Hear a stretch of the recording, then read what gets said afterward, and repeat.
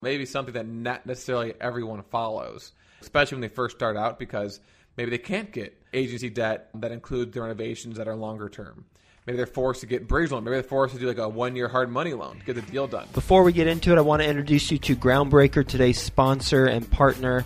They are an all-in-one suite of tools for small to medium-sized real estate syndicators.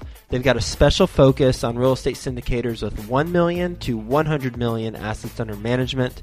They help you increase productivity and investor satisfaction by automating fundraising, reporting, and investor relations through elegant and powerful workflows built by syndicators for syndicators. Groundbreaker will help you scale your business without the need to scale your overhead. So they're going to help reduce your costs because of the admin team that won't need to be as large. And they're going to help you reduce your risk of data breach because of the security systems that they have in place. They'll help you increase your revenue by growing your assets under management because you're going to be allowed to focus on the things that are most important, like business growth and operations, not those administrative logistics.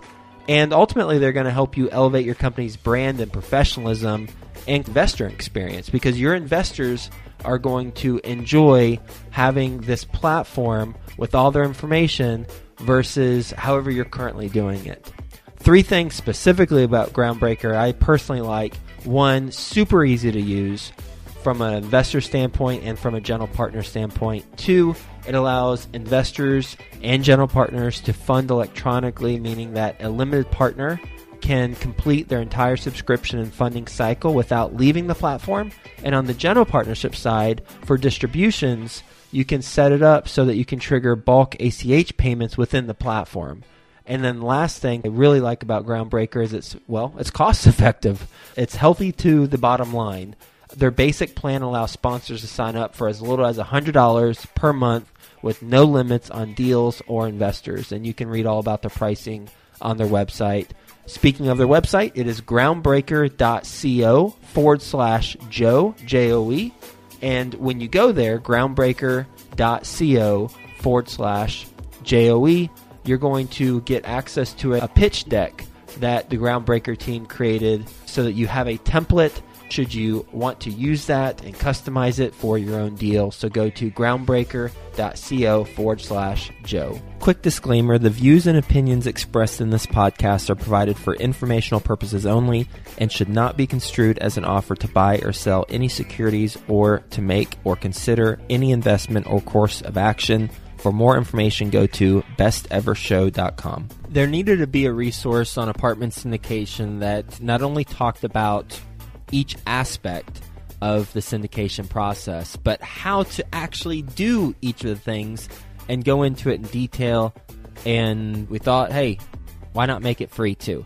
That's why we launched Syndication School, and Theo Hicks will go through a particular aspect of apartment syndication on today's episode and get into the details of how to do that particular thing. Enjoy this episode, and for more on apartment syndication and how to do things, go to apartmentsyndication.com, or to learn more about the Apartment Syndication School, go to syndicationschool.com so you can listen to all the previous episodes. Hello, best ever listeners, and welcome back to another episode of the Syndication School series, a free resource focused on the how-tos of apartment syndication. As always, I am your host, Theo Hicks. Each week, we air a Syndication School episode that focuses on a specific aspect of the apartment syndication investment strategy. And for a lot of these episodes, we give away some free resources.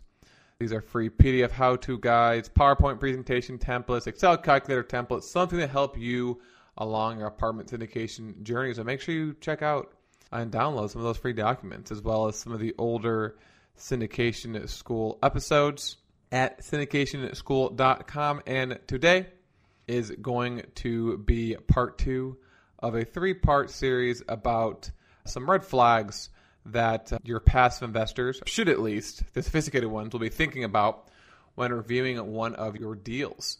So these are things that you want to proactively address when you're reviewing your underwriting, your investment summary. You want to ask yourself these questions. to make sure that you aren't falling into these traps. If you are, you have a valid explanation as to why. So make sure you check out part 1, which aired last week, or if you're listening to this in the future, 7 episodes ago.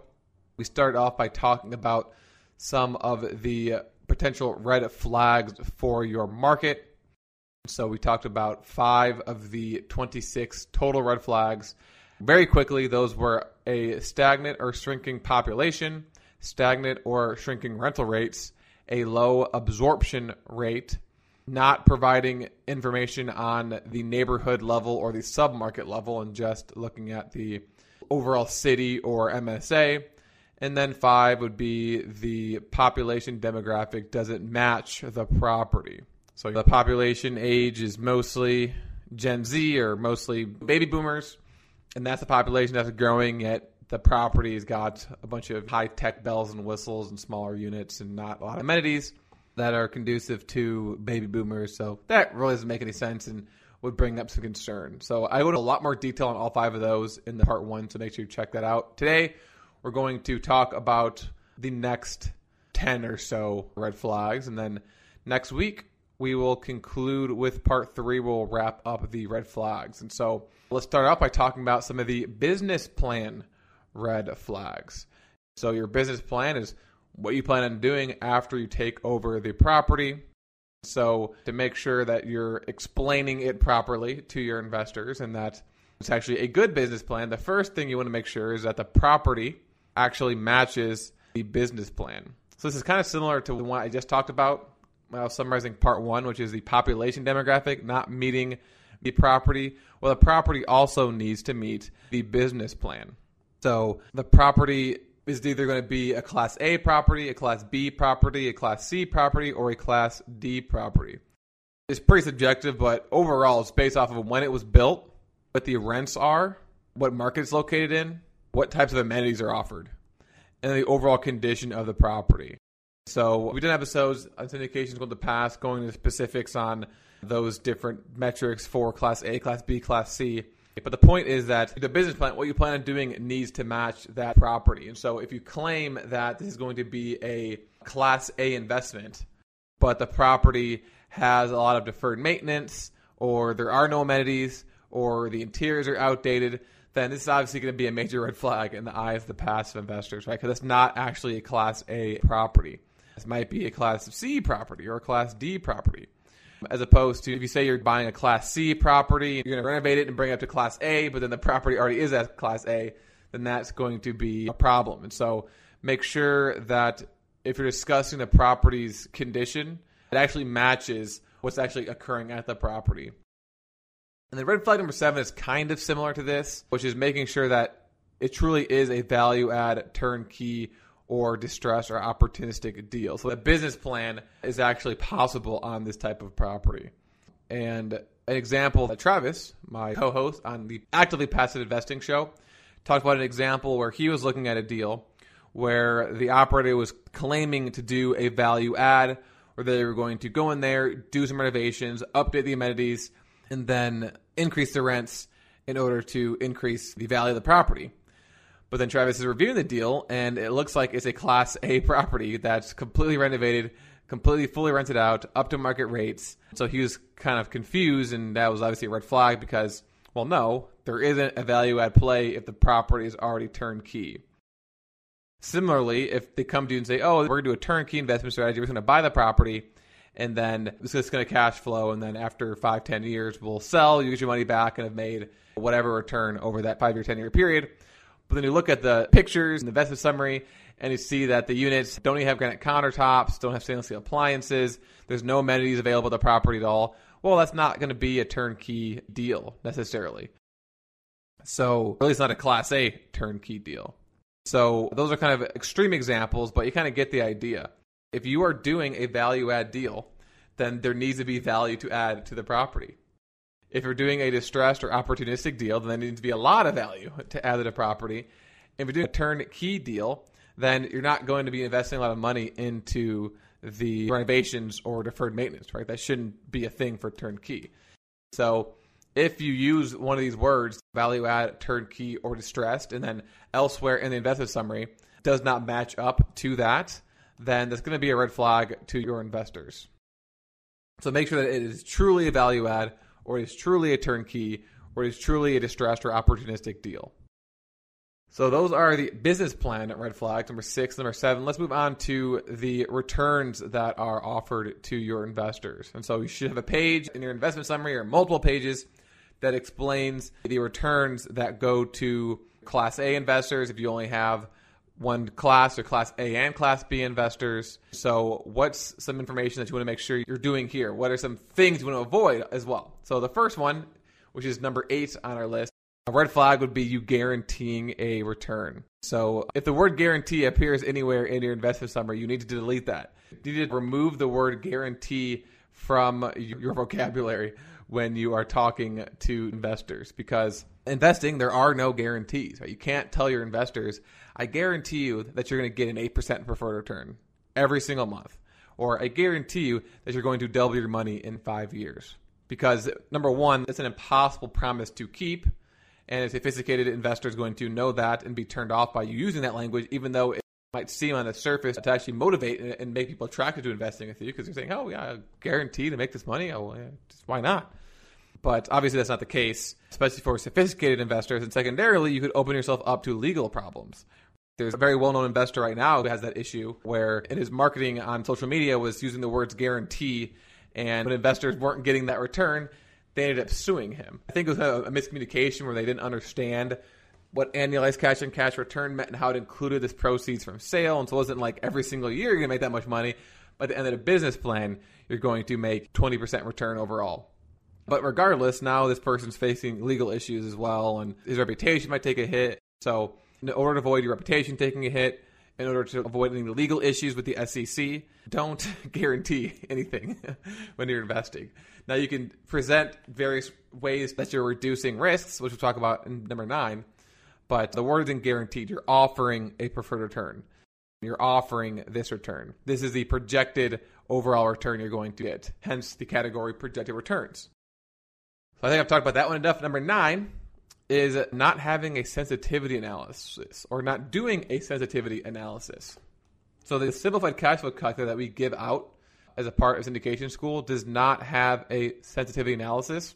And I'm not 100% sure if I talked about it or not yet, so I'll assume I didn't. And basically what a sensitivity analysis is when you adjust a couple or many assumptions you made when underwriting and then see how that affects the returns.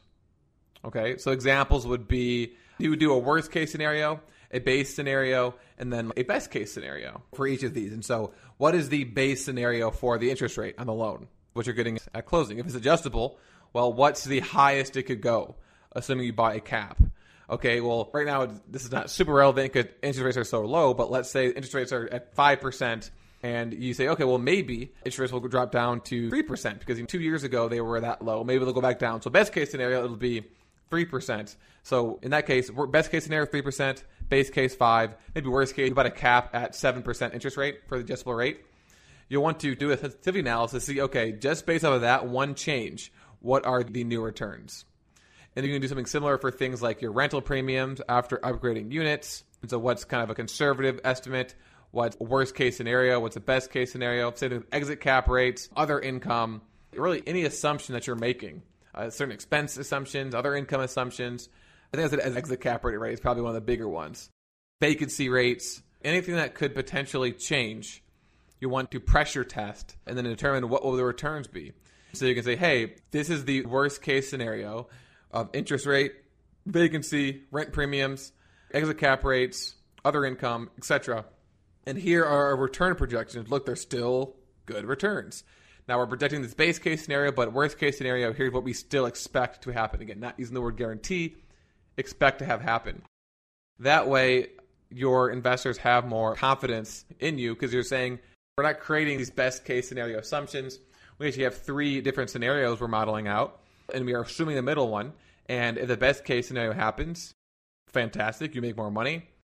If the worst case scenario happens, you don't make the base case, but at least you'll have an understanding of what returns you'll receive if our assumptions don't come to fruition, or if something happens to the market and these things go down or go up, depending on which metric it is. So you don't need to include a full multiple pages in your investment summary of the sensitivity analysis. It could even be just a snippet of what the assumptions were for the best case, worst case scenario, and then the return results for each of those. And then if someone wants more information, make sure you have that readily available to provide to your investors. Because not everyone needs to see the full sensitivity analysis. The point is that you've done it, that you have it, and that you understand what the returns will be, what the cash flow will be if your assumptions are not as conservative as you think, or if something happens in the market that negatively impacts those. Okay, so we'll conclude with this episode with these next red flags are going to be debt red flags. So debt obviously is what you're going to use to cover the majority of the purchase costs, and it's also going to be one of your biggest ongoing expenses. Even though it's technically a non-operating expense, it still needs to be paid out before investors are paid. So what are some of the red flags to avoid here? First of all, which would be one of our 3 immutable laws of real estate investing, which is to secure long-term debt. So this is number 10 in our total list. And the total loan term must be at least 2 times the business plan. So by that, I mean, if the business plan is to do a turnkey deal and hold on to the property for 5 years and then sell, then the loan should be at least 5 years in length. If the plan is to do a value add and you expect it to take 24 months to complete that value add, then the loan should be at least 4 years. I think I misspoke. For the turnkey example, it should be 10 years if the plan is to hold on the deal for 5 years. For a distressed or opportunistic deal, again, maybe take 3 years to renovate everything, to be fully stabilized, to renovate and then fully stabilize the deal. Well, then the loan term should be 6 years. And then similarly, let's say you're doing a distressed deal and the plan is to refinance after 2 years, and the first loan needs to be 4 years. Because it could be a sale, it could be at the end of some stabilization, or it could be at a refinance. So whenever that first capital event is expected, the loan should be at least twice as long as that. And why is that? It's pretty obvious, but it gives you a cushion in case you are unable to complete your business plan in the projected time. And so let's say for some reason you projected to do the value add business plan 24 months and something happened, you underestimated the amount of money it would take to do the renovations and the time it would take to do the renovations, and maybe you overestimated how quickly you would be able to occupy all the units. So you projected 24 months, but it ended up taking 36 months. Well, if your loan was only a 2-year or bridge loan, well, you're going to be in trouble once that 2-year mark comes around and you realize that your assumptions were off. So instead, if you project 24 months, the loan term should be at least 4 years. Now, this could still be a bridge loan, and you could have the opportunity to add extensions, but overall, the total length should be at least 2x the business plan. And if it's not, then that's a problem. And again, this is probably one of the, I won't say controversial, but maybe something that not necessarily everyone follows, especially when they first start out, because maybe they can't get agency debt that includes the renovations that are longer term. Maybe they're forced to get bridge loan. Maybe they're forced to do like a 1-year hard money loan to get the deal done. And that's still something you can do if you want to, but we would advise against it and hold fast to the 2x, the stabilization or business plan timeline. Next, number 11, not buying a cap on an adjustable interest rate loan. So I've already kind of talked about this. So your 2 options are a fixed interest rate or an adjustable interest rate. The adjustable interest rate usually adjusts each month. So depending on when you get the loan, if you don't buy a cap, the interest rate could go up indefinitely, right? Interest rates right now are historically low. What if in 2 years from now they're at 10%? Well, if you didn't buy a cap, your interest rate is going to be 10%. And that's obviously going to be a huge problem to eat away at a lot, if not all of your cash flow. Whereas you can pay a little bit extra money up front to buy a cap. That way you'll know for certain the highest it could go. And so again, you'll know for a certainty, and this is kind of a guarantee, how high the interest rate could go. It cannot go past this cap. That way you can model that into your sensitivity analysis and know, okay, worst case scenario, this is how much money I'll be paying in debt service every month. Right? But if you don't buy that interest rate cap, a sophisticated investor will recognize that and probably want to avoid investing with you, especially since interest rates are so low right now. And then the last one we'll talk about today, number 12, is when you include the refinance or supplemental loan proceeds in the return projections. And so if you're doing an opportunistic distressed deal or a value add deal, one of the main advantages is all the equity that you've created that can be distributed to investors as pure profit. So that could be distributed at sale, or you might do a refinance once the deal is stabilized into a brand new loan and pull equity out, or you might do a supplemental loan on top of the existing loan and have extra money that you use to either reinvest into the property or distribute to investors. So again, whenever this refinance or supplemental loan occurs, then your investors might get a lump sum profit. Now, when you're going into the deal, you kind of have an idea that based off of how long you expect it to take to stabilize and how much you expect to raise in operating income, and then maybe what the exit cap rate is going to be to determine a potential proceeds assumption to your investors, $1 million, let's say. So let's say you're very eager, you're very zealous, you include that in your proceeds and say, in year 2, we're going to give you half your equity back. Again, not guaranteed, but we expect to give you half your equity back. Well, what happens if that doesn't happen? What happens if you cannot refinance in 1 year or 2 years for a variety of different factors that may or may not be in your control? Well, you're not going to have happy investors. You're going to have a lot of investors saying, hey, you told me that I'd be making half my money in 1 year. You'd say, oh, well, I didn't say I guaranteed, I said I projected. Well, just don't include that in your return projections. Just create return projections based off of them not receiving equity back until sale. They're still going to get the same equity that was created, just not until sale. And then say, by the way, we plan on doing a refinance or we plan on doing a supplemental loan at the end of year whatever, or at some point in the business plan, and we expect to distribute monies to you at that time, but we're not including that in our assumptions. That's just going to be icing on the cake or the cherry on top of the cupcake for you. And maybe put a picture of a cupcake in there. I'm just kidding about that part. But the whole point of all of these red flags is in general, and I think it's very clear in this specific red flag, is that your presentation to the investors needs to be as conservative as possible. You need to underpromise and overdeliver, as opposed to overpromising and underdelivering, or even overpromising and overdelivering. Right? The best case scenario is you underpromise and you overdeliver. Don't be tempted to overpromise because you want to get a lot of investors, right? Because investors understand how this works. This is not like they're investing in stocks or in a savings account, right? This is a very sophisticated investment strategy. And the most investors need to be accredited. And so they have an understanding of how investing works. So when you have conservative underwriting and then explain how you're conservative, and here are all the potential areas that might potentially do better, and here's why we think that, but we're still assuming this conservative assumption, and look how the returns are still meeting your return projections. That's kind of what you want to think about. And so all these red flags are things that are in a sense overpromising to your investors, or are things that are really aggressive and that puts their capital at risk. So that concludes part 2. Next week, hopefully, because I'm definitely a lot more long-winded than I thought I would be, we will complete the third and final part where we'll talk about some of the purchase and sales assumptions, red flags to avoid, pro forma red flags, rental and sales comparable red flags, and then other red flags. And now that I read that, probably it might end up being a 4-part series here, folks. We'll see. I remember when I was doing the earlier syndication school episodes, I was like, oh, we're going to do a 4-part series on how to qualify market. And then 8 weeks later, I'm on part 10. And every week I'm just like, oh, I guess this is going to be a 6-part series. Oh, it's going to be an 8-part series. Okay, now I promise you it'll be a 10-part series. So this will either be a 3-part or a 4-part series now that I've gotten to this point in the process. But anyways, make sure you check out part 1. Make sure you mark your calendars for parts 3 and possibly part 4. And make sure you check out some of the other syndication school episodes we have about the how-tos of apartment syndications. Download those free documents. And until next week, have a best ever day, and we will talk to you tomorrow. Groundbreaker helps you increase productivity and investor satisfaction by automating fundraising, reporting, and investor relations through elegant and powerful workflows built by syndicators for syndicators. Go to groundbreaker.co/Joe. That's groundbreaker.co/Joe to get a free deal pitch deck template. Do you buy property worth over $1 million? And are you missing huge income tax benefits?